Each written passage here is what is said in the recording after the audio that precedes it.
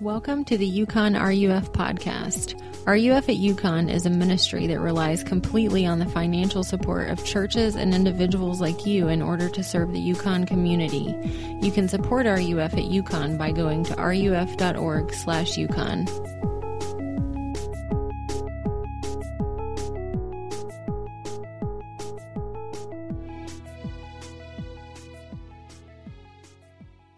Guys, welcome again to RUF. Glad to be here with you tonight on this frigid day. I don't know about you, but I am not well adjusted to the semester yet, and today I found myself being like, what month is it, honestly? I totally thrown off. So still getting used to the semester, but hope yours is starting off okay. At RUF every week we always look at a passage from the Bible.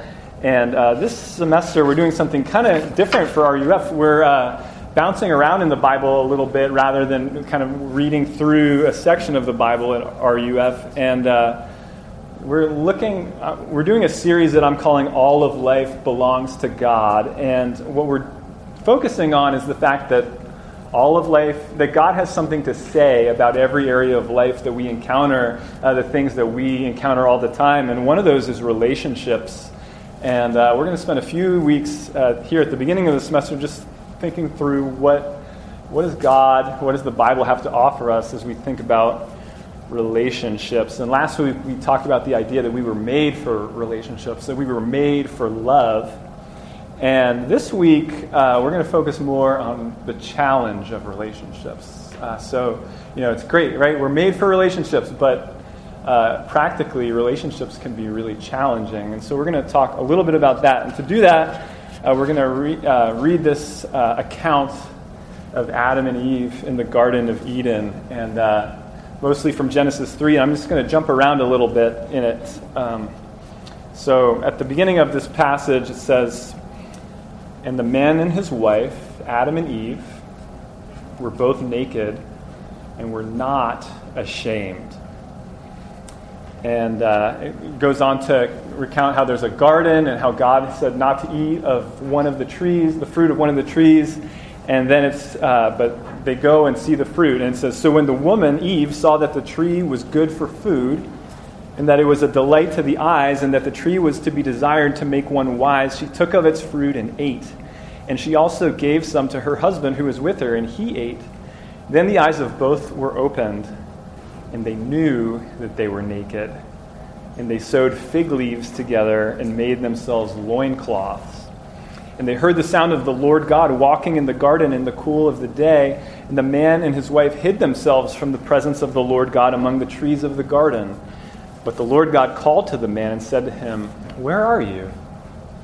And he said, 'I heard the sound of you in the garden, and I was afraid because I was naked, and I hid myself.' And he said, 'Who told you that you were naked? Have you eaten of the tree of which I commanded you not to eat?' And then it goes on to say how the account concludes. And in verse 21 it says, 'And the Lord God made for Adam and for his wife garments of skins and clothed them.'" Let's pray again.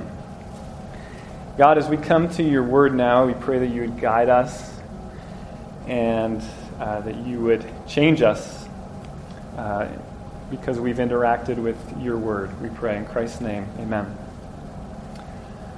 One of the scariest things about middle school for me, middle school can be an awful time, right? And for me, one of the scariest things about middle school was that in my middle school, there was always the threat that someone might walk up behind you and pull down your pants. It was called, you would get pantsed. And, times have changed a little bit, so I think this happens less today than it did then because people are more wary of this kind of thing. But it was just one of those things that happened to some people sometimes as a joke, that someone would walk up to you and just pants you in front of everyone, and you would just be totally exposed. And I don't remember that ever actually happening to me, but I remember the fear of it. I remember just thinking how awful it would be if that were to happen and everyone were to laugh. And Thankfully, middle school is over, right? Thank God it's over for all of us. But what I've found as I've gotten older and gone through more stages of life is that fear just morphs into some other thing. Like, I'm no longer afraid that someone's going to come up behind me and pull down my pants, but I live with a similar version of the same fear. And one place I really got struck with it was when I was I went to graduate school, seminary, to be a pastor, and I took preaching classes. And one of the things we did in preaching class was you would stand up in front of your classmates and you would give a sermon like this, just like this. And except they would also videotape you. And then your assignment would be to take the DVD home and watch yourself and critique yourself. And, you put the DVD in, and you see yourself up there and you're just like, oh no, that's what I look like. And then you start talking and it's like, my voice sounds like that. And it's like, why am I making that facial expression? And, why am I moving around like that? And, the shame just pours down as you see, maybe for the first time, and then you're like, this is what everyone sees when they look at me all the time? Oh no. I hated knowing that I didn't know how I looked. I hated realizing, oh, that's just what I sound like. That's what I look like. It can be hard. If you hear a recording of your own voice, you might experience that sometime. Last week we were talking about how we were made for love and we were made for relationships and how relationships are so wonderful. But what I want to focus on today is, why is it so hard? We all want good relationships, and so few of us have them that stick for a long time. And the reality is that when we try to pursue relationships and when we try to pursue community, what we feel much of the time is disconnection from people. And what we all bring into relationships and our attempts at relationships is it's a primal fear almost that we might be truly seen and truly known and that people might run. It's a fear of nakedness. It's a fear that people will see the real me and they won't like it. And so I want to kind of think through those ideas as we look at this passage, and I want to begin by just thinking about the experience of nakedness in the Garden of Eden, right? At the beginning of this passage, in this account, we read that the man and his wife were both naked and unashamed. And I want you to just think about what that might be like. Okay, they live in a world where they're naked, and there's no sense of this is uncomfortable. There's no sense of this is different. There's no insecurity whatsoever. And instead, there's just a sense of everything is great. Things between us, our relationship is great. And it's not even, a thought of I'm, in the same way that we don't think about am I breathing oxygen right now? We don't think about that because we're all, it's something that's just part of, we've never breathed anything else. And so for them, that's what being naked was like. And in this account, unfortunately, Adam and Eve disobey God for no good reason. And what immediately happens is that everything falls apart, including them experiencing nakedness and shame for the first time. They go from the freedom and bliss of wonderful, intimate connection with each other and to God and a wonderful experience of the world to the feeling of getting pantsed in middle school like that. And, how do they respond? They begin by sewing fig leaves together to make underwear for themselves. I wonder what you think about that, right? It probably isn't going to work very well. I think that might rip pretty easily when you sit down, right? I think the leaves will eventually crumble. It's not going to be a durable set of underwear, right? That's not going to... kind of a silly thing to do, right? And the sillier thing that they do is they hide from the presence of God among the trees. He's God. He might find you there. He might be able to find you if you're hiding. And, so there's these two kind of silly things that they do immediately in response to feeling shame and nakedness. And I thought about that idea I have little kids, and one of the things I kind of find hilarious about little kids is that when they cover their eyes, like they think that because they can't see you, that you can't see them either. So like my daughter will often be like, "Daddy, where am I?" And it's just like, I don't know, right?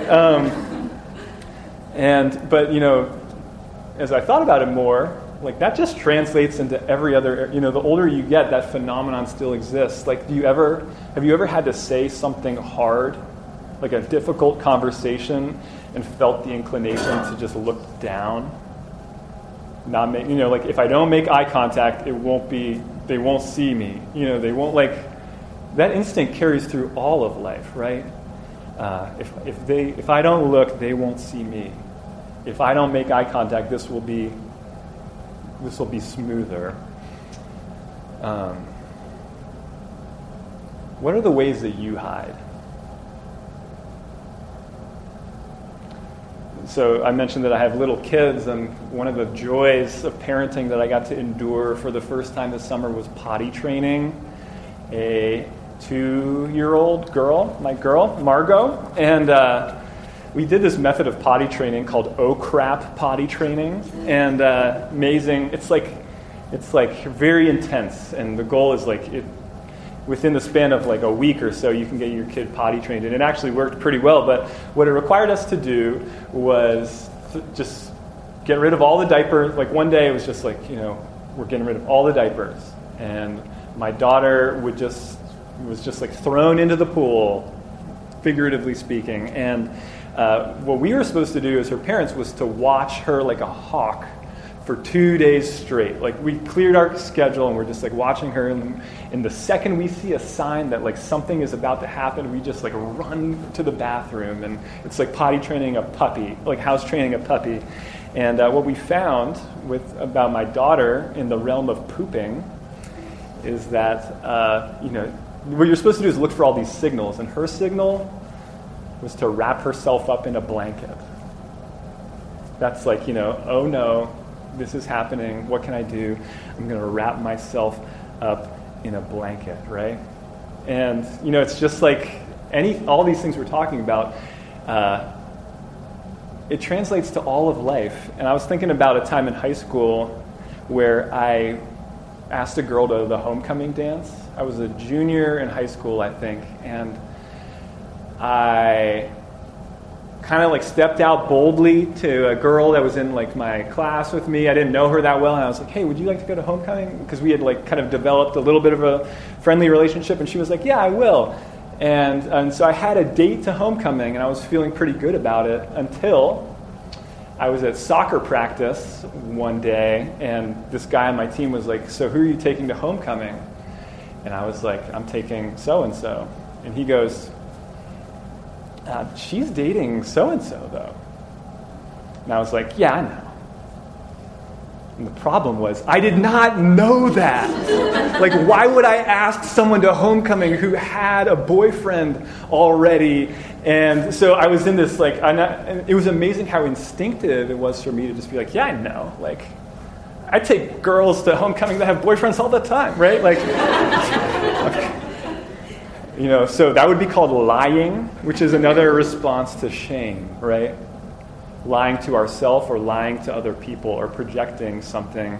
One counselor who's written books that are really wonderful called Dan Allender, he says this. He says, "The dread of being found out is sufficient to fuel radical denial, workaholism, perfectionism, re-victimization, and a host of other ills. But the fear is greater than simply losing relationship. It is the terror that if our dark soul is discovered, we will never be enjoyed, nor desired, nor pursued by anyone."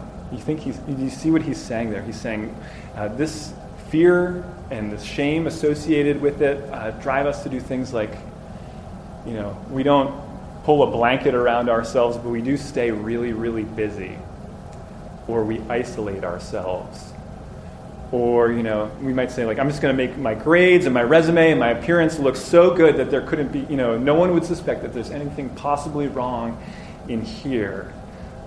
Or sometimes we hurt other people to make ourselves feel better. Well, one way we do this is gossip, which is rampant, right? Like if you're just like sitting somewhere on campus and you happen to overhear like someone else's conversation, like 50-50 chance that they're gossiping about someone, right? And we all do it, and it feels really good, right? Someone else is messed up, and it's not me.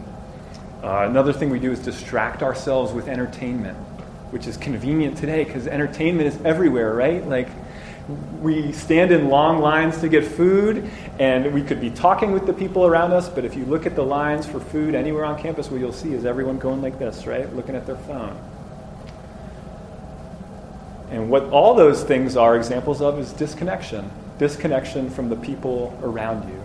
Another counselor and writer puts it this way. He says, shame is the deep sense that you are unacceptable because of something you did, something done to you, or something else associated with you. You feel exposed and humiliated. Shame, in other words, says, I'm the only one. Everyone is okay except me. And, you know, one of the interesting things, I've been at RUF a long time now. This is my 7th year on campus. And over and over again, something I've heard from people that kind of come to RUF and step into this community for the first time and eventually kind of find a home here is they say something like, it took me a while to feel at home in RUF because I was worried that everyone was like better than me. I was worried that, you know, there were all these people that had like such solid faith, and then there was me, and I have doubts. Or I was worried that everyone else was more committed to their faith than me, or that everyone's life was more put together than mine. And the interesting thing about that is that if everyone is saying things like that and thinking things like that, it means everyone's messed up, right? But we tell ourselves, I'm the only one. What we do, we replay like a blooper reel of our messed up stuff in our head while we also at the same time play everyone else's highlight reel. And social media makes that like a billion times harder, right? Because what you're looking at constantly is everyone's highlight reel, and you're looking at your own blooper reel as you just think about who you are and what you've done.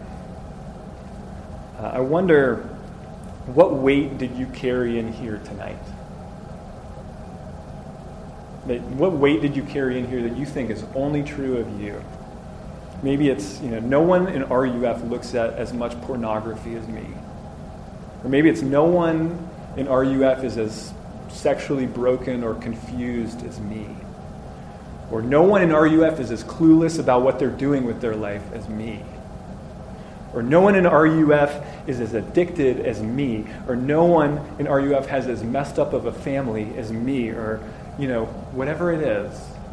And I want to just acknowledge that if that's you, carrying that weight must be really, really tough.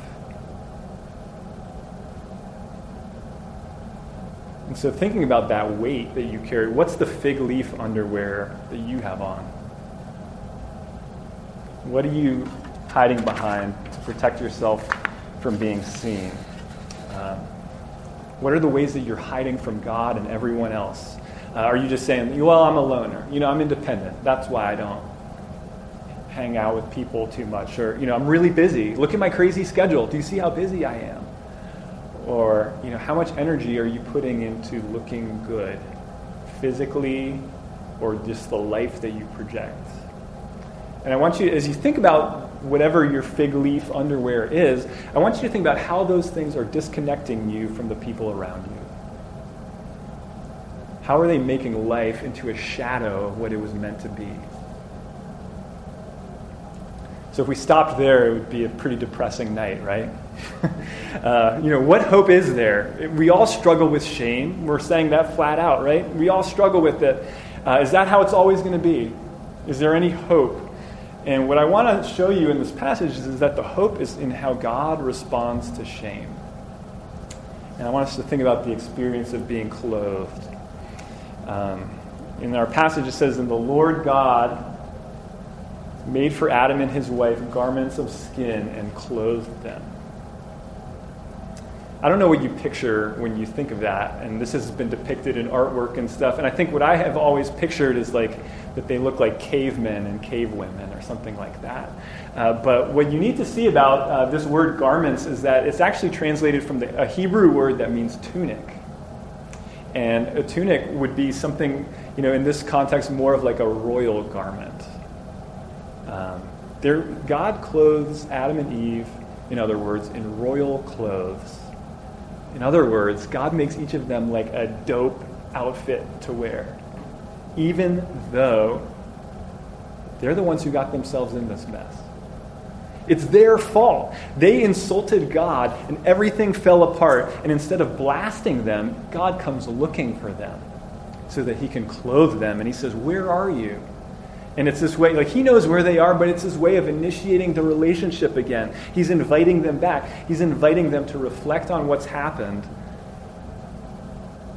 In other words, God takes naked and ashamed people, and instead of adding to their shame, instead of turning away in shame, clothes them like kings and queens. That's just what God is like. That's what he's like. That's the kind of thing he does. And don't let it be lost on you that something had to die in order for Adam and Eve to be clothed like kings and queens. And I just want you to think about that for a second. And if you're familiar with the Bible, think, does that sound like anything else in the Bible where someone has to die so that some others can be clothed like kings and queens, right? It's already pointing us to the cross. It's pointing us to the place where Jesus, the God-man, will come and die. And the result of that is that we get clothed in his standing with God. That when God looks at people who trust in Christ, he sees royalty. He sees his own child. God is not like everyone else who wants to expose you so that he can feel better about himself. God wants to wrap you up. He wants to clothe you himself with his glory. And the amazing thing is that to accomplish it, he had to be exposed. This is never really depicted. It would be probably too scandalous if it was. But Jesus was crucified completely naked, right? He was paraded through the streets carrying the cross completely naked, right? He was lifted up on there for everyone to see and mock completely naked, right? In other words, our worst nightmare, he endured for us. He entered into it. He knows what shame is like. And he did it for you. He did it to clothe you. And if your hope is in Jesus, then you can be exposed and it won't wreck you. And that's the foundation for community. You can find out all my weird stuff and my dark stuff and, all the things that I'm ashamed of. And if I have the love of God that's found in Christ, that's okay. I'm secure in that so that I can step out. It'll draw you deeper into relationships. It'll draw you deeper in community. People can know the real you. And the interesting thing is that when people know the real you, what they'll probably say is, yeah, me too. Because we're all in this boat together, right? Do you see how connection can happen so easily when we're freed up to just say, this is who I am. I know that God loves me. I know that he died to save me. I know that he thinks I'm his son or daughter.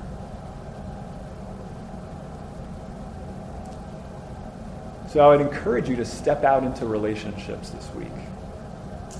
I don't know what that looks for you. Maybe it looks like, trying to introduce yourself to someone where you would have just kind of said, maybe next time. Or maybe it means, the friendship that you have where your good friend doesn't actually know what you actually struggle with, and maybe they need to know.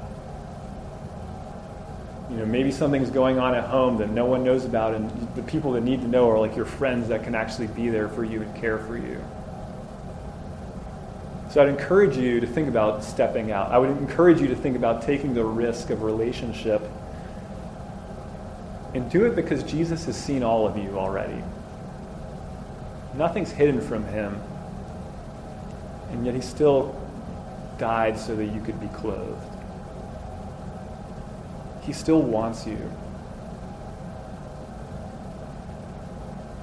Let's close in prayer. Father, we honestly are terrified of connection, terrified of being known, of intimacy, because of these fears that we're talking about, and they run really deep. And so we need your grace, or we need to hear more and more of your love for people like us. We need you to apply your gospel to our hearts regularly. And we pray that you would by your Spirit. We pray that as we think about this text today and tomorrow and this week, that you would remind us of your love. And we pray that you would change our relationships and strengthen them and help us to experience the joy in relating to one another that we were made for. And we pray all this in Christ's name. Amen.